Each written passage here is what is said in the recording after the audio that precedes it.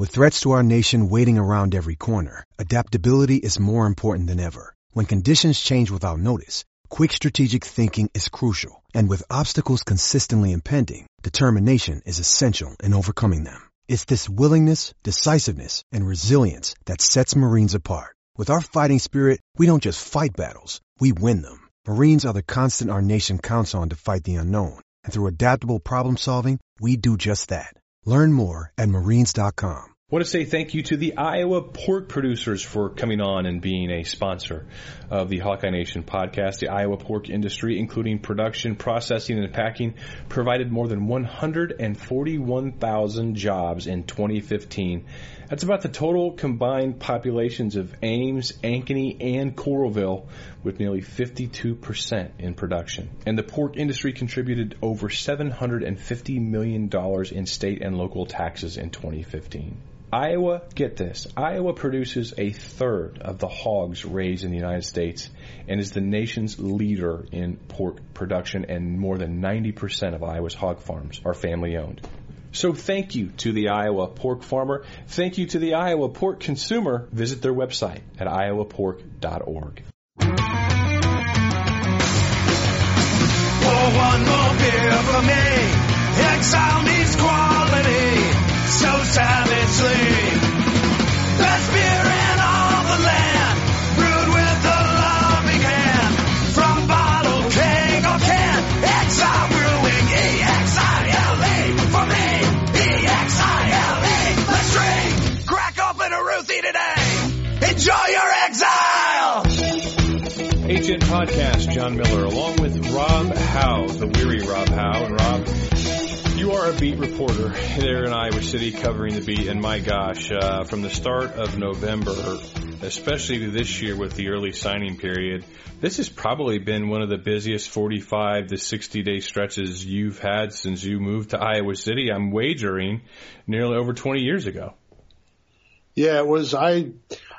Kind of like a lot of people that are involved in this, I don't think anybody really knew what to expect with this early signing period. But I guess, logically, if it's happening the same time as, football teams are preparing for bowls and basketball teams are playing, 2 to 3 games a week.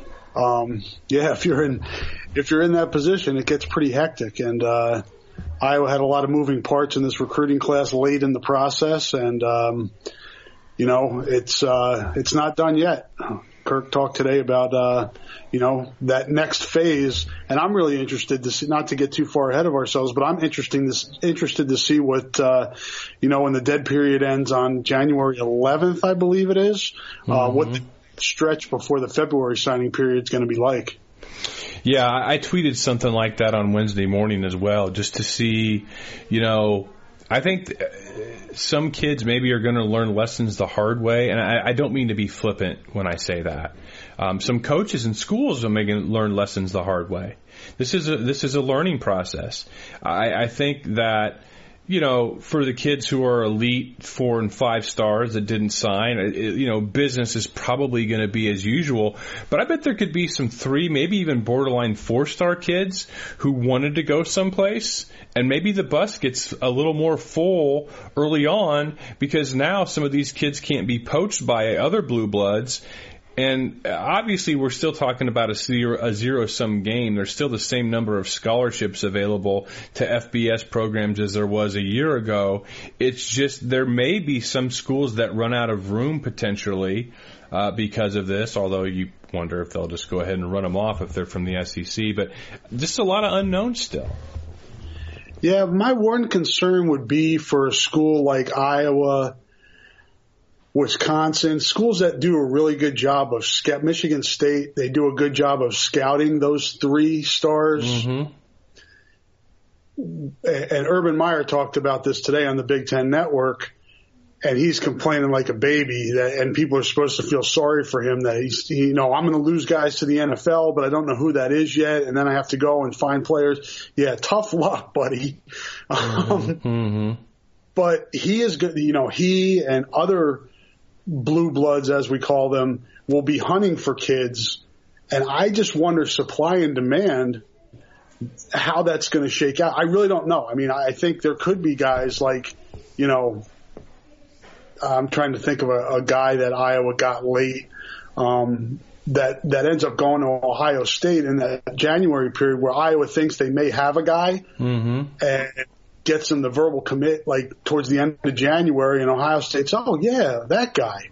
Or, another school that's maybe a state where that kid's from, and he decides he wants to stay closer to home. I just think there are a lot of moving parts there that'll be interesting to see how that shakes out in January. And then, as Kirk mentioned today, with all the complaining that's gone on with the early signing day from the voices that get heard, what type of changes will we see going forward into next year? One change that I think is going to help Iowa is that in the spring, I believe it's in May and June, kids can start taking official visits before their senior years. Right.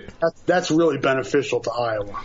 No doubt, because you got a much better chance of having a nice sunny day and green colors then as you do when, the first few weekends of December traditionally have been Iowa's bigger official visit weekends, at least before the last few years, when more and more officials have taken place in season, which we know Kirk doesn't like. So no doubt about it, that absolutely will benefit Iowa. And I've enjoyed every single article that I've read the last week from Nick Saban and Urban Meyer and those blue blood guys saying how much they dislike this early signing period. Love seeing their tears because. And it also helps the trickle down, John, of the MAC schools losing players. It's that trickle down effect, or even FCS schools that lose players because on the food chain, the school or the level of school above them loses a player to the school that's a level above them, and it just I just think this brings more stability. I'll be interested in the long run if it brings more attrition. I think of a kid like Van Ginkel who ended up going to South Dakota State for a year, and then ended up transferring to one of the Iowa Western, and then he ended up at Wisconsin. But if there's more movement like we see in basketball, where guys go to lower levels because they sign early because they haven't had a chance, and then they realize or maybe are told that they could play at a higher level if there becomes more transfers in football. We're still talking about the same number of FBS scholarships available. We're just time shifting them. So it's not like all of a sudden fewer kids are going to get an opportunity. It's just going to change the dynamics of when I think that some of these, say 3-star kids that didn't sign right now, I actually think that some of them may improve their lots in life, which is, I think, what you were referring to earlier. So at the end of the day, it's still the same number of scholarships that are available each year, depending on how the classes are. It's just we're time shifting them, and it's a whole new series of dynamics. But as far as Iowa's concerned, I think by and large now and I haven't been on Twitter the last half hour, so Rob, maybe you've already tweeted about this. There were 3 kids that Iowa had yet to announce at their press conference, although I think that they received their letter of intent from. Are those guys in the fold yet? I'm going to leave this and I kind of tweeted this. I'll let those guys announce it. From what Kirk said, and people can connect the dots. Here's Kirk's quote from today. Some of the players have signed but haven't released their information yet, so we're not going to share that. We've discussed it with them. We're certainly going to honor the request not to share until they choose to do so we're going to do that. So okay, very good. People can connect the dots. The 3 players are DJ Johnson and Julius Brents, D-backs from Indianapolis, and Calvin Lockett, the wide receiver who went to Marcus Pascal's, plays for the high school where Marcus Pascal coaches. So people can kind of just keep an eye on that. I think there'll be news probably relatively soon on those guys. They just want to have ceremonies at their school and do it their way, and that's certainly their prerogative. It's a once in a lifetime deal, and I know you didn't ask, knowing that that stuff was going on.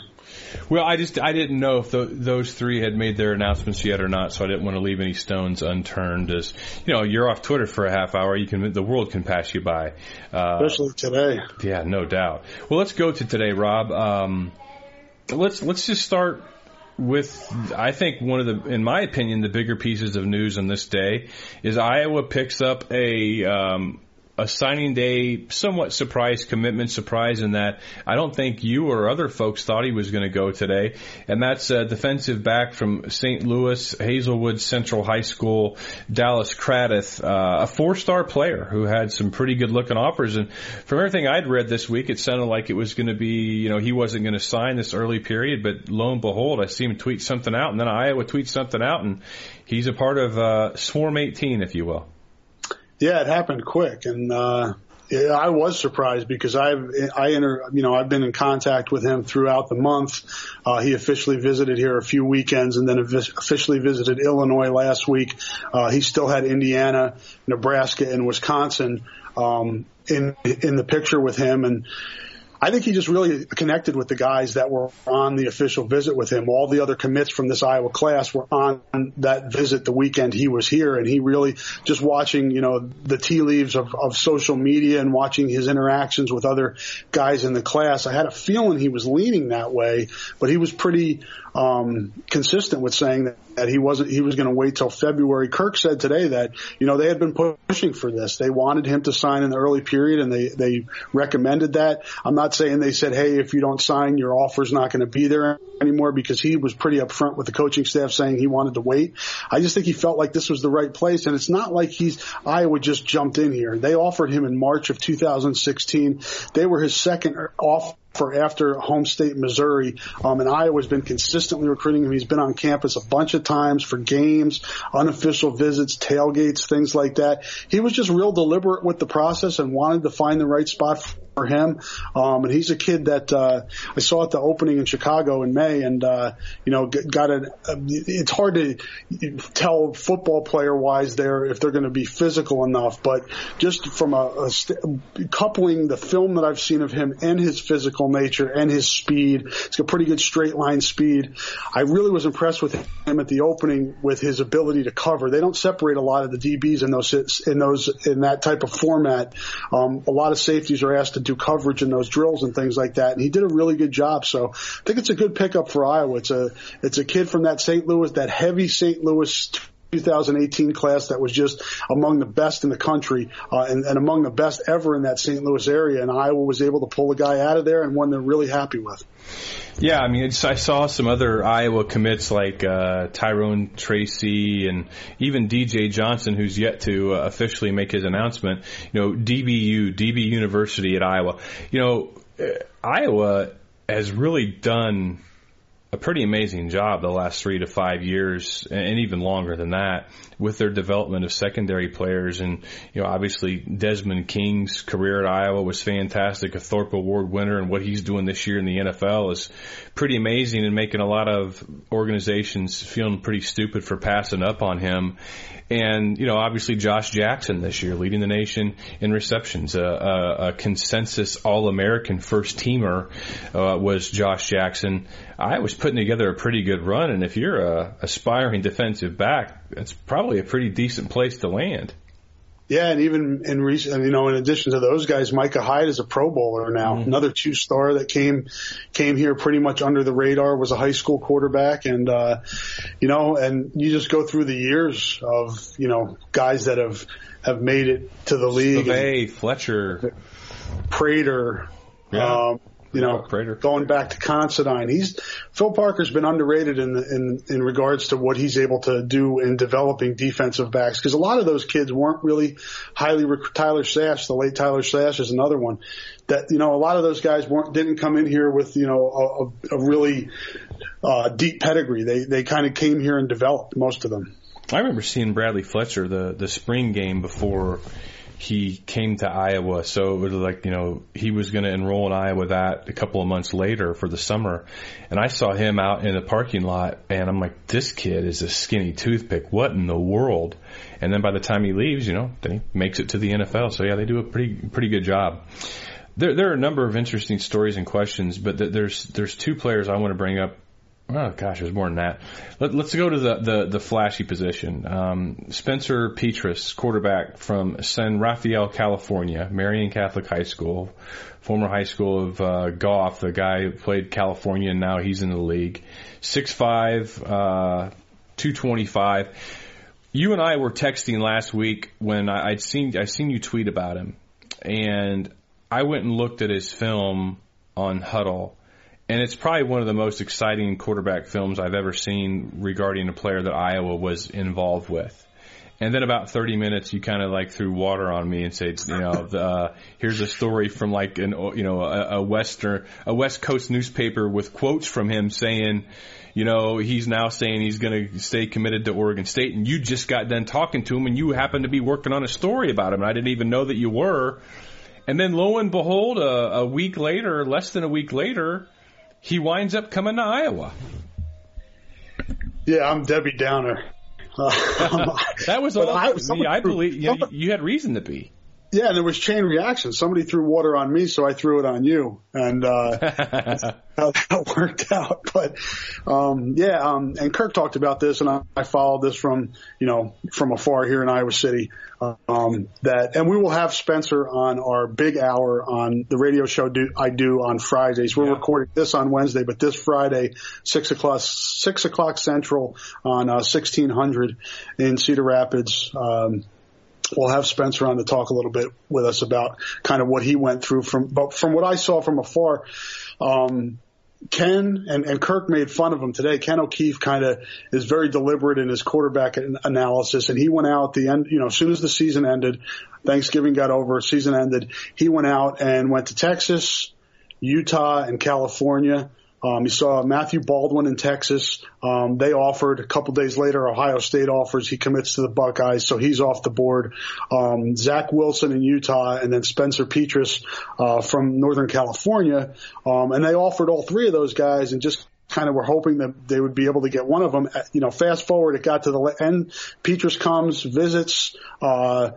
It was kind of a hectic visit for him because he had a playoff game that Saturday night. He came in the Sunday when a lot of those other recruits left, so he didn't cross paths with them. It's kind of a rushed visit. He was half asleep, he said, during most of it because of, jet lag and all this other stuff that's going on. Really liked the visit, but I think there was pressure there for him to stick with Oregon State. He put that in the Oregon paper with the Portland Tribune, I think it was, that he was going to stick with Oregon State. Then we contacted him, and he said, I'm not sure yet. I just want to think about it some more. Fast forward a little farther. Zach Wilson, the quarterback from Utah, decides he's going to take an official visit. He announces that, I think, on a Wednesday or Thursday. We did a story on him visiting here.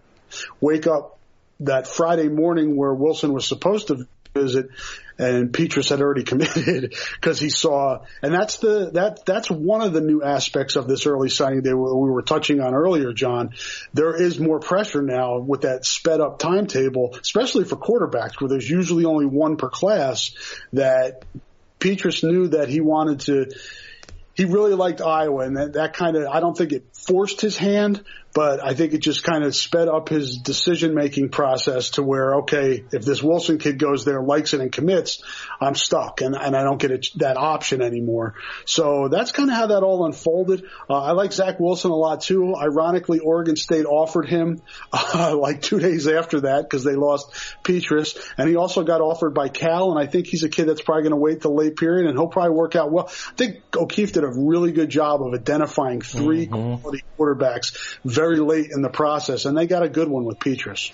Yeah, that film was pretty fun.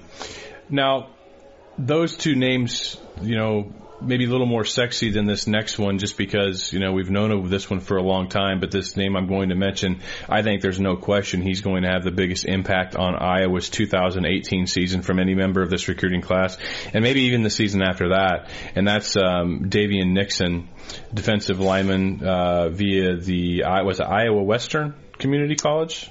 Yeah, from Kenosha, Wisconsin, Indian Trail, then he went to Iowa Western for a year. 6'5", 295. Alabama came in and offered. I think Iowa may have been saved from losing him due to the national letter of intent rules, because just with everything that went down back in August when he couldn't enroll in Iowa, but Iowa stuck with him and helped him out, and he was going to be able to be eligible as long as he took care of his requirements. This guy's going to play right away. I don't think there's any question about it. Yeah, Kirk pretty much went as as forward as Kirk will be in these situations, you know how he plays these close to the vest and doesn't want to annoy anybody. But if you heard him today, you expect to see Davion Nixon in that defensive tackle rotation. And honestly, John, I think he would have been in it this fall had he gotten here. It was a position where they were young and inexperienced, and budget was banged up a little bit, and Lattimore, they moved Matt Nelson there, Brady Reef was they were all kind of feeling their way. I think Nixon would have gotten into that mix. He reminds me a little bit of Jaleel Johnson and a little bit of Christian Ballard. I'm not saying he's going to be those guys before people start jumping on that. I just see some pieces of both of those guys in this kid. He's 305 pounds, and Western used him a lot at defensive end, if that gives you an indication. And now people say, that's junior college. They play at a very high level at junior college. And if you watch his film, he's very athletic. I think once he moves inside, he's going to be a problem for opposing offensive linemen. And I think, you look at this defensive line and what they've put together here, when you consider, Nelson, Anthony Nelson, Parker Hesse, AJ Epinesa, Lattimore, Nixon, it goes on and on. I think Sam Franks had a really good year. No doubt. And got better as the season went on. I thought Reef started to get better as the season went on. I know they're going to miss linebackers, and that's going to be a soft spot next year, but you certainly don't mind that as much when you return what you do and what you have on this defensive line. And I really like Nixon. I liked him coming out of high school. I thought he was under-recruited, but the grades were a question for him, and I think that kind of spooked some people off. And Iowa's really stayed with this, as you said, and I think benefited from it. This is the deepest defensive line. I'm not saying the best. It's definitely the deepest of quality players that they've had in the Kirk Ferentz era. I don't know that there is another one that's this deep. Again, I'm not saying the average star ranking or quality level of the depth is the best. I'm not saying it's not either. By the time we get done with next year, we could be singing a different tune, and a lot of those guys will be back for 2019 as well. I think you make a great point. I think you could say 2004 obviously that's the benchmark for starting defensive lines. Yes. And 2010 also exceptional defensive line, but depth-wise, no question in my mind, this is as deep as they've been. They've only ever been 6, maybe 7 deep ever before, and that's a stretch. They're 8 deep. 8 legitimate players deep, maybe even a little deeper than that. And I think that when you heard, and you were there at Phil Parker's press conference, I don't want to steal too much away from recruiting here, but this will dovetail perfectly. You were at Phil Parker's press conference a couple of days ago when he started talking about maybe some different defensive alignments that they might be able to play next year, and that's bringing another safety onto the field and removing a linebacker and playing kind of a 4-2-5 package. The only way you can do that, and the only reason you would do that, too, is maybe you feel you'll be a little bit more, you've got a little more horses at safety than you do linebacker for next year with losing the 3 linebackers. But you, first and foremost, you believe your front 4 can get pressure on the quarterback and stop the run with just the 4 guys up front. And that's what they're going to have next year. Without question. And I think they've recruited at safety in mind with guys that could be that hybrid, in place of the Leo linebacker, whether it be Amani Hooker or Cradith, as we talked about, he's that type. They brought Colbert in last year as a safety and moved him to linebacker quick. I think they've kind of been transitioning to this, or at least having this in their mind for several years now. And it's smart. I mean, it's kind of, you got to combat what these offenses are doing these days. And the base 3-4 isn't always the best way to go. And we've seen that going years back with linebackers on receivers. But I think having that ability and versatility to counter that a little bit is certainly a smart way to go. No doubt about it. Continuing on the recruiting thing, John Wagner, incredibly highly rated prospect to start this recruiting season. His list of offers was, I would say he would be among the 10 most most pedigreed offer lists of any Iowa high school player that I've seen in their 20 years I've been following this. He wanted to then decide to postpone his decision from July to later on in the season. And then, Rob, I think people's boats start filling up. And I don't know if it wasn't maybe the best senior film out there. I've heard some people say that. But, long story short, he winds up as an Iowa Hawkeye. And, he's the type of player that maybe a few years ago you wondered if he wouldn't have a chance to sneak in and play a little bit, but thankfully because I was so deep, he's going to get a red shirt. Did you see his recruitment wane towards the end? Kind of go through the story as you know it with Wagoner. Yeah, I've gotten to know Tom Wilson, the coach at West Des Moines Dowling Catholic, over the years with the various quality recruits that he's sent to Division I colleges that Iowa has recruited, and some they've gotten, some they haven't. And in speaking with him after John committed, he said, he learned a lesson during this late, with the early signing day. He and his coaches had been, encouraging John to focus on his senior season and not worry as much about recruiting. But he said, in hindsight, Rob, if I knew what I knew now, I would have had him take official visits during the season just to get a better feel and not waited till December, because they won their 5th straight state title. It really pushed his recruitment back almost into December before he started to look at things. And then when he started to do the rounds again, as you said, schools had filled up at his position and he was left with fewer options. So that's a lesson I think that a lot of high school coaches and prospects in that area. And as you said, he was a highly regarded prospect, but there are a lot of highly regarded prospects out there, and schools are going to take the guys that want to join them as quickly as possible. So it worked out because I think Iowa was there in his, in the forefront of his mind throughout this process. I think they were one of the favorites the whole time. He just wanted to be sure by taking other visits and checking out these other schools. I think it worked out for him, and I think it worked out for Iowa. But certainly lessons to be learned on both sides with this. And I like his ceiling. He reminds me a little bit of, Jared Klaus, I know, who's a friend of yours, coming out of Valley. Mm-hmm. Jared was a defensive end that moved inside and was an athletic defensive tackle. I could see that as a possibility for John. He's not super fast coming off the edge, but he's strong and powerful from top to bottom. So I'll be interested to see how he develops when Doyle gets a hold of him and see what type of development he has in the weight room. And maybe he is a guy that jumps inside depending on what type of depth is in front of him at defensive end. Last for me, and then you can talk about some others. Tyler Linderbaum from Solon, defensive lineman, very athletic kid. This is the one that really makes me feel old because I went to high school with his mom and I played high school sports against his dad. So that puts me at old man stage right about now. Again, very athletic for his size, multiple sport athlete.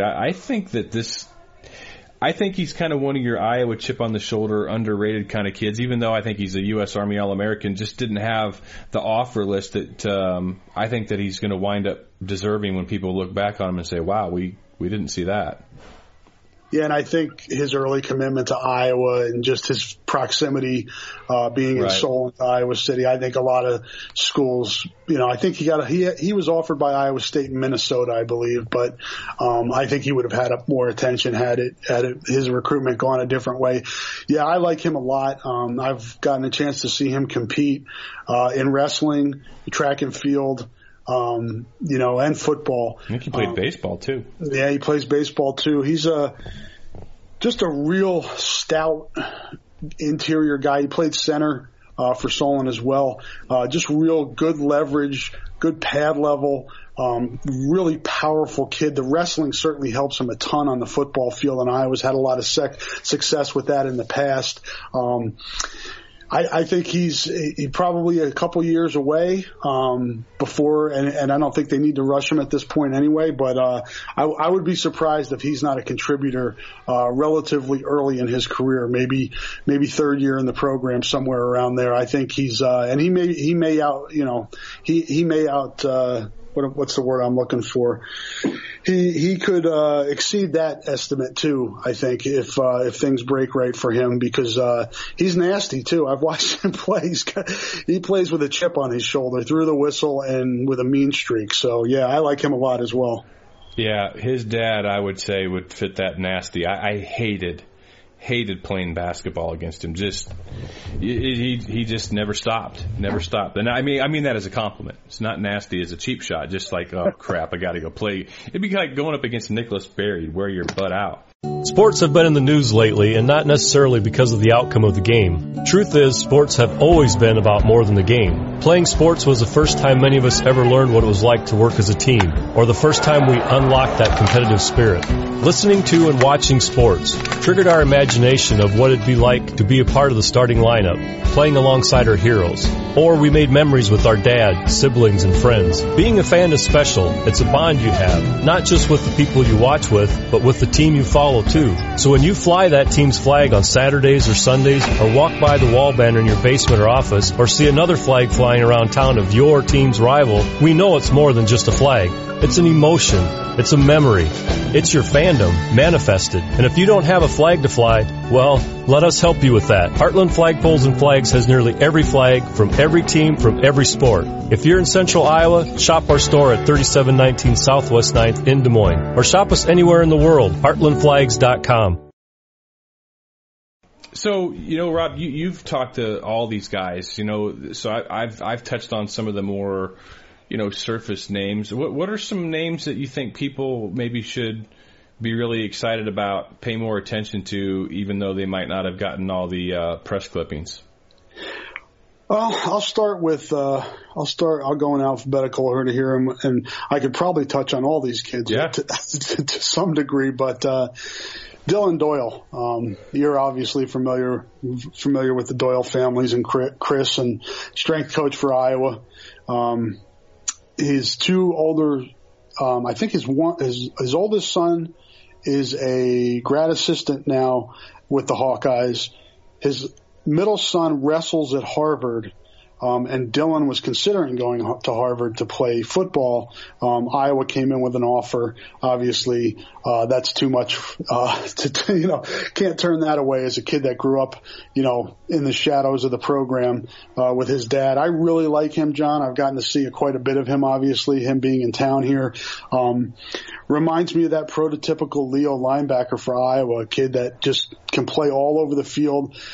Tight ends, he's really good in coverage. He understands what offenses are doing. Reads his keys really well. He's a sure tackler. I see him, run with tight ends, run with receivers, with ease. And granted, he's not playing high school football, in a state where there are blistering speed guys that he has to get in coverage with, but you can see the blueprint there. He's gotten bigger each year that I've seen him, just progressively gotten bigger. He's one of those kids, and this shouldn't surprise you with his dad, but he doesn't eat fast food. He's just like, he's got this regimen where his dad probably gave it to him. He's followed it to the T, and he is a physical specimen and a really good athlete, and I'm excited to see. I think he's a kid that can contribute really early on special teams and then kind of work his way into a linebacker position that needs help right now with the graduation of the three seniors this year, and they haven't really filled that position a whole lot in recruiting in recent years. So not be surprised to see him kind of break through and maybe even get in on special teams this year and have a chance as a second year player to break into that lineup at linebacker. Boy, they sure could use Will Honus, the junior college linebacker they're looking at, but that one seems like it's going to go into February, right? Yeah, it could. I talked to him last night a little bit, message with him. No, these kids don't like to talk anymore. It's all DMs and texts and all that stuff. But I'm used to that with my kids, so it works out well. But yeah, he said Wisconsin jumped in with him recently. He has till January 15th. Unlike the high school signing period, which runs today being Wednesday the 20th through the 22nd on Friday, he has between today, the 20th, and January 15th to sign his letter. So he really does not need to rush here. So Nebraska is in the picture. He visited there last weekend. He visits Iowa the weekend before with that big group of recruits. Wisconsin's probably a factor, and Kansas State has been a factor, but with Bill Snyder kind of being flaky here today and not committing to coming back next year, that could certainly affect their standing with Honus, whose brother is a student at Kansas State, and he's from that area, so that certainly would make them an attractive option for him. Yeah, so you were talking to Doyle. I slowed your roll down if you want to go through alphabetical order. Samson Evans, one of the more intriguing athlete commitments Iowa's had in a long time. I mean, this guy is your quintessential everybody's All-American high school player, just did a little bit of everything.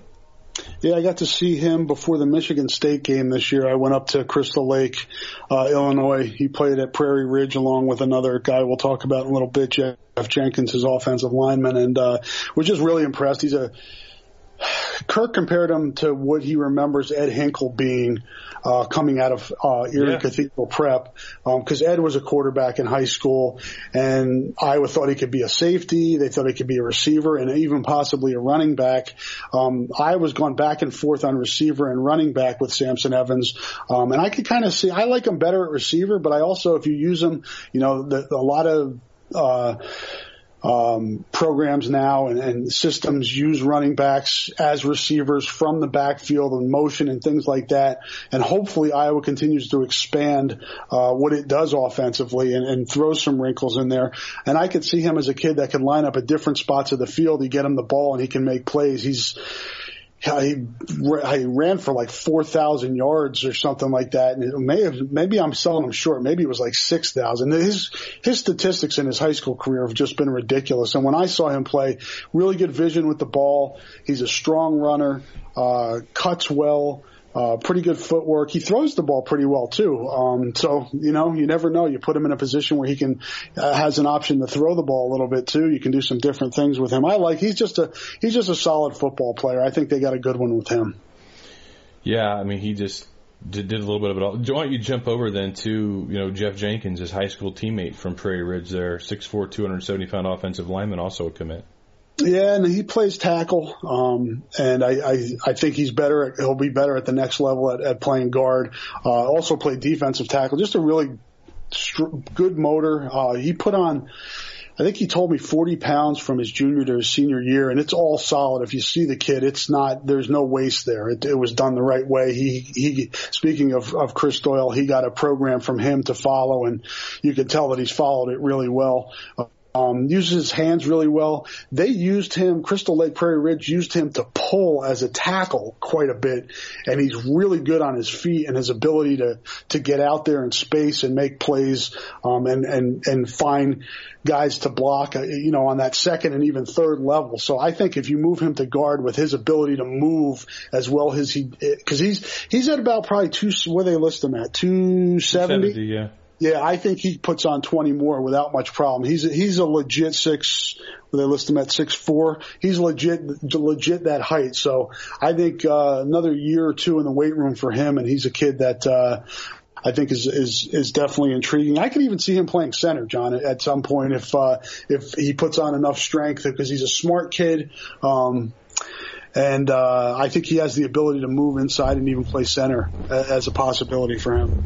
Normally by now we would have already talked about a pretty salty running back, but we're 35 minutes in and we haven't yet. Henry Guile, 6'1", 215-pound back from Green Bay, Wisconsin. I don't know that a Badger offer ever materialized, but this kid's tape on Huddle. I say tape, it's whatever. His video on Huddle, good-looking kid. Yeah, and he didn't have a Wisconsin offer, which surprised me, but Michigan State offered him.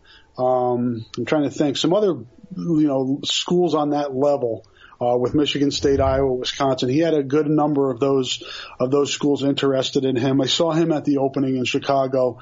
Really well put together kid. Pretty good hands. Watched him in some passing drills. He caught the ball off the guns pretty well. He's not a guy that you're going to see run a lot side to side. He's not impatient. He's a patient runner, and he hits the hole very well, and has good vision, but he's not a guy that's going to move side to side and make defenders miss much. He's more of a, where's the hole? Let me find it and go. Reminds me, I comped him to Adam Robinson. Reminds me a little bit of Adam Robinson in that it's not a lot of flash there, but I would expect him to be pretty productive, and I wouldn't be surprised to see him play next season. I didn't think I don't think any of us thought Ivory Kelly Martin would play, but I could see Henry getting into the rotation, especially with the long-term diagnosis. I'm not sure what the future holds for Tokes and Ken Rabati. Kirk talked a little bit about him today. He had I'm not going to get into this too much because the family wants privacy, but he had a beyond football situation this month, and so his future could be in doubt. I don't know if it's long term or what, but that makes the addition of Guile even that much more important in my mind. Yeah, no doubt about that. Cody Ince from Wisconsin, four Wisconsin kids in this class, the most so far of any state. Yeah, and they've been hitting Wisconsin pretty hard the last several years. They got Cooper and who else? Gersonde, the punter from up last year. But yeah, Ince is kind of similar to Jenkins. Another kid that plays basketball. Jenkins, I believe, plays basketball. Ince, Jack Plum, another guy in this class we'll talk about in a bit. Offensive linemen that play basketball, really good feet, can move really well, and that's what Iowa looks for. They look for a different type of offensive lineman than Wisconsin or schools that get those big 325 guys. He's definitely an inside guy in my mind. And he's played pretty small school football in Wisconsin, so there'll be an adjustment period. But he's another guy that I could see at guard and possibly center as well, depending on how he develops. One thing I forgot to mention with Davian Nixon earlier, the junior college transfer, he has 4 years to play 3. He played this year at JUCO, was only there for 1 year, so he has 3 more years of on-field eligibility, but he could afford a red shirt in there if something happened to him medically or gets nicked up. And everybody else that we're talking about are going to be incoming freshmen next year. Riley Moss, gray shirt, right, out of Ankeny? He is, and they tweeted his commitment today, and it threw me off. Yeah. Normally they don't do that with gray shirts, so I tweeted out like an idiot because I'm half asleep that he's going to be in the summer, and then thankfully he contacted me and said, no, I'm still a gray shirt. I signed my acceptance papers with the school today, and that allowed Iowa to release his name. But so remind everybody what that means, gray shirt. Gray shirt means that he will come here as a walk-on whenever he decides to enroll, whether it be in the summer or the fall semester. Right. He doesn't get to participate with the team in any regard. He can use the facilities and things like that, but no training table. And then he will go on scholarship in January of 2019. It's basically a year from now. Yeah, and join the team. Noah Clayberg did that from Pella, who's now transferring out of the program, but he did that a couple years ago. Matt Vandenberg was supposed to do that. Right. Julian Vandervelde was supposed to do that. And I still think, depending on how this class fills out, there's a chance that he could still, he being Riley Moss, could still end up with a scholarship and be in here in the summer. But another athletic defensive back from Ankeny Centennial. Like his film a lot. He hits hard, runs well, pretty good in coverage. Just another guy. I think they're building up that defensive backfield and going to sift out, as we were talking about early, John, guys that maybe can move up and do some different things, have more versatility in that defensive backfield, maybe to have some sub packages. So all the depth they get there is good at this point in my mind. Jack Plum, 6'8", 250-pound offensive lineman from Green Bay. This kid did have a Wisconsin offer, 6'8", 250. So I'm thinking if he'd have gone to Wisconsin within 3 years, he'd be 6'8", 350. Not sure what they'll get him up to at Iowa, but boy, 6'8" is going to be pushing the limit of how tall Iowa has had at offensive line under Kirk Ferentz. Kyle Callaway was pretty tall, but I don't know if you've had any 6'8" offensive linemen. No, and he's again another good athlete, as we talked about earlier. His ability to play basketball. He played travel team basketball right through this past summer. at a high level up in Wisconsin. So really good athlete. It's hard to project him because he played tight end in high school, but you can see the ability there. He gets off the ball well, good hands. There's going to be obviously a development curve here for him switching to tackle. He's what they list him at 250, so he's going to have to get with Doyle, and but I really like the upside here. I had him as my highest upside in my superlatives today because I watch his film and see the edge that he plays with, and see the footwork, just his hand, like I said, his hands, his feet, and also my history with Iowa's ability to turn tight ends into pretty good offensive linemen. I think he's got a chance to be really good. A side note with him, his maternal grandfather is Fritz Schirmer, longtime defensive coordinator. He was with Green Bay and several other NFL programs. And his paternal grandfather is Ted Plum, who was an assistant on the Bears Super Bowl winning team. So he's got a pedigree there, and been around football his whole life. So will definitely be interesting to see how he develops in the program. Iowa had a guy in the recruiting class in 1999, 20 years ago, who was 6'7", a 6'7", 240-pound tight end that turned into a pretty good left tackle at Iowa and Robert Gallery. So 6'7", 6'8", it's only an inch.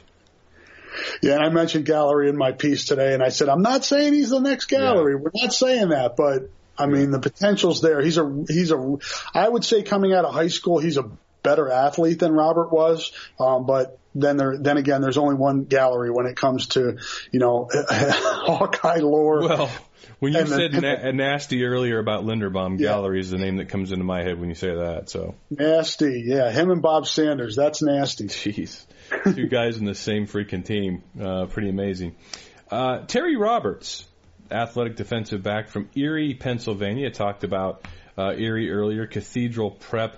I can't remember if Cathedral Prep is that was that Hinkle or was that Bob's? That's Hinkle and Bob. Jovan was both of them, right? Was from what's the other school there? I can't think about it. I know people are going to be listening to me and saying, yeah, you're an idiot. But they're already doing it. They're like, come on, guys, get right there. But, yeah, and interestingly enough, Hinkle is a assistant coach at Iowa City Regina, so he wasn't involved in this. And Bob, I believe, is living in Arizona possibly. But Jovan Johnson still goes back and he goes to Erie a lot and does a lot of work with kids there, gives back to the community, runs a lot of training camps and things for high school athletes and younger. And he really turned Iowa on to Terry Roberts. He contacted Phil and said, hey, I think this is a kid that you'd be interested in. And Phil, they brought him in for camp during the summer. They were really impressed with him. He's a really good athlete. If you watch his tape, he plays both sides of the ball, and he looks like he's running at a different speed than everybody else on the field, and it's not a low level of high school football where they play. Pittsburgh or Pennsylvania is some of the best high school football you'll find in the country that doesn't get mentioned with the Californias and the Floridas and Texas and what have you. But I really like his speed. It'll take some development to see, and again, I'm not saying he's the next Josh Jackson. I think they're a little bit different body type. But when Josh came out of high school, Iowa was kind of torn whether they wanted to use him on the offense or defensive side of the ball. I think they look at Terry Roberts and they can see both sides as well with him. And that's because he's done so much on both sides of the ball. But once he gets to Iowa, he's going to need to concentrate on cornerback. And I think there'll be a little bit of a development time there. But I really like, his back pedal, his hip action. He closes on the ball well. He seems to have good read and recognition on what's going on, and he likes to hit.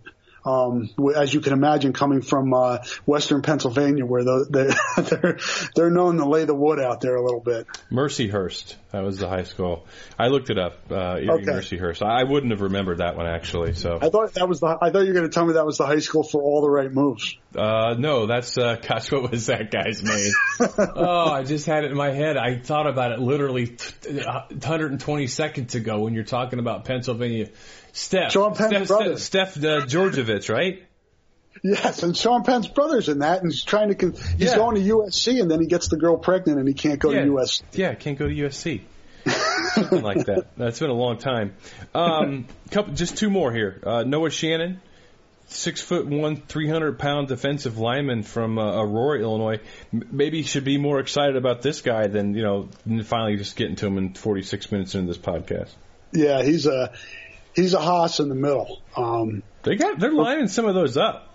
Yeah, they've really addressed defensive tackle. They addressed end the last several years, and they've really focused on tackle this year.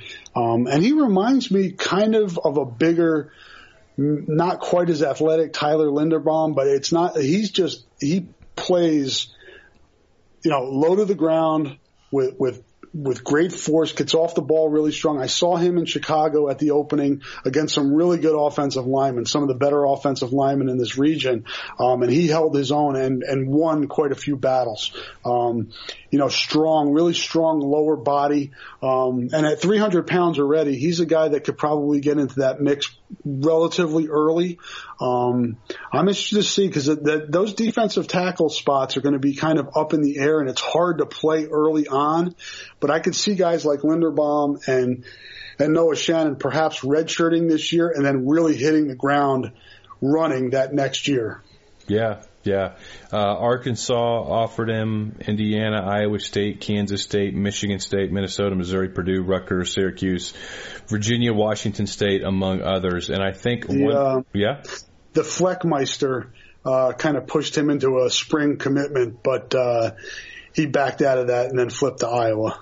Yeah, I read something today from Tom Dienert of the Big Ten Network saying, I'll pull it up here, he tweeted out, he's like, I've always wondered why a kid can't sign a national letter of intent whenever he wanted to.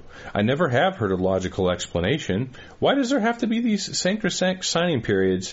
And I retweeted that with kind of a smart alecky comment of basically it's to protect kids from the, what's it going to take to get you in this car today sales pitch. And I had PJ Fleck right in mind. You need to get a little time so these kids aren't in high pressure sales situations from adults. Yeah, I agree, and that's you've been doing this long enough. You hit the nail right on the head. There needs to be some type of regulation and control over this whole thing. So it can't be the Wild West and just that would not be a good scene. Right. To have guys doing. Is it who was in the? Speaking of old movies, Used Cars. Was that Kirk Douglas? Was that the title of the movie? Kurt Russell. Yeah, Used Cars. Kurt Russell was in it. It's like a 70s movie, but there are a lot of old school 70s actors. That may have been early 80s, but that always comes to mind when I think of Used Cars. Yeah, Kurt Russell, there's one movie for him and one movie, well, two actually. Big Trouble in Little China and Escape from New York, Snake Plissken. I thought you were going to say Overboard with Goldie Hawn. No, I'm not going to say that. Although I think that was on HBO a lot when I was a little kid, and she had a rather revealing swimsuit on that stands out in my mind. So, Tyrone Tracy, wide receiver from Decatur Central in Indiana. Iowa did seemingly well in Indiana. Maybe we'll have more to talk about from Indiana next week as well after these late signings come in. But this is a kid, he and his dad active on Twitter. They've been a very vocal members of this recruiting class and proponents for quite some time. Yeah, he's going to be converting from more of a running back position in high school, where he played at Decatur Central in Indianapolis area. He rushed last year for 1,413 touchdowns and caught 54 passes for 1,116 touchdowns. Very versatile playmaking guy. He was the Gatorade. Samson Evans was the Gatorade Player of the Year in Illinois. Tyrone Tracy was the Gatorade Player of the Year in Indiana, and a very good year for Indiana football, especially in the Indianapolis area. I think I had him as most intriguing in my superlatives just because he reminds me, Mark Morehouse brought this up yesterday. He brought the J.D. Spielman comp up from Nebraska. And I saw J.D. when he was in high school. I scouted one of his games before Iowa played at Minnesota one Friday night. And that is a good comp by Mark. I also see, and dare I say this, I also could see him converting into being a DJK type receiver. He's got that type of speed. He's got that type of playmaking ability. Yeah, in space. I don't want to put that tag on him yet, but I could see that kind of being a comparison for him. Just looking at a kid that wasn't exclusively a wide receiver in high school and played more of another position as Darrell did at quarterback, coming out of Ohio. But I think Tracy could be a guy that helps right away. I really do. I mean, Darrell, simply one of the most productive offensive players of the Ferentz era. Despite the things that maybe happened off the field and despite how controversial he was at times, at least certainly in there, dude was a playmaker. No question about that. So I'd sign up for that. Rob, we made it through all the kids that has sent in their NLIs, at least to date. So we hit on Honus. The only one that's still out there is Drake Stoops, receiver from Norman North. I'm sure people know the background here and the name and all that. When you say still out there, what do you mean? He has not decided to commit yet. He's still. We had a story on him after his official visit. He has not decided whether he'll sign in this period or take it to February. So he has the option of walking on at Oklahoma and getting his school paid for because Bob was an employee there. I don't know if it's a length of being an employee, but as he explained it to me, it's like getting a scholarship going to Oklahoma because they don't have to pay for anything. Mm-hmm. And he's been told by the coaching staff there that they feel good about him being able to earn an athletic scholarship. So he's kind of weighing that. He also has Ohio that he officially visited, and another mid-major FBS program, but it seems like it's Iowa or Oklahoma for him. I'm not sure if he is ready to make his decision yet, but I haven't been on Twitter since we've been on here, so maybe he's committed while we were doing this podcast, kind of like Craddock came out of nowhere today. I would tell people to just keep an eye on it the next couple days. If he doesn't end up signing this early period, he certainly is a possibility for the late period. And then Seth Benson is another kid that Iowa offered on the 2018 class. He's committed to South Dakota. He's a linebacker from Sioux Falls, South Dakota, Washington High School, the school that produced the Farniaks. That Iowa's recruited, the offensive that have been going to Nebraska recently. The best big school program in the state of South Dakota.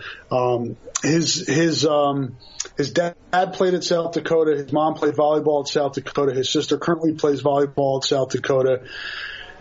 He's been committed to South Dakota since the summer. I talked to his coach the other day, and we have some stuff on the website. His coach seemed to think that it would be Iowa eventually, but the kid got the offer on Sunday, I believe, and hadn't taken his official visit yet. So he wants to wait till January to take official visit to Iowa. But that'll be an interesting one, John, because I like this kid's film a lot, and he's that type of kid that Iowa offers. He comes, takes an official visit here. Somebody else, maybe that, another program, not that they'll steal him away, but could get involved because Iowa's gotten involved with this kid. And you've got the whole month of January for other teams to kind of sniff around. Well, that's happened to Iowa as long as I've been covering them and following them, especially, when Bielema went to Kansas State and then was at Wisconsin. It just happened earlier in the process. Iowa would offer kids in the spring and summer, and then that meant automatically that some schools, like Wisconsin, they were just all of a sudden going to offer. It was always just funny how the next day they'd had an offer from wherever Bielema was, because he was formerly on the staff, knew how Iowa did things and how thorough they were. So we're just now time shifting it, but you're right. That is true. All right. That'll do it for this installment of the HN Podcast. Thank you to Exile Brewing Company, Heartland Flagpoles and Flags, as well as the Iowa Pork Producers for their support, as well as Rob for you and your time, and you for listening to the HN Podcast.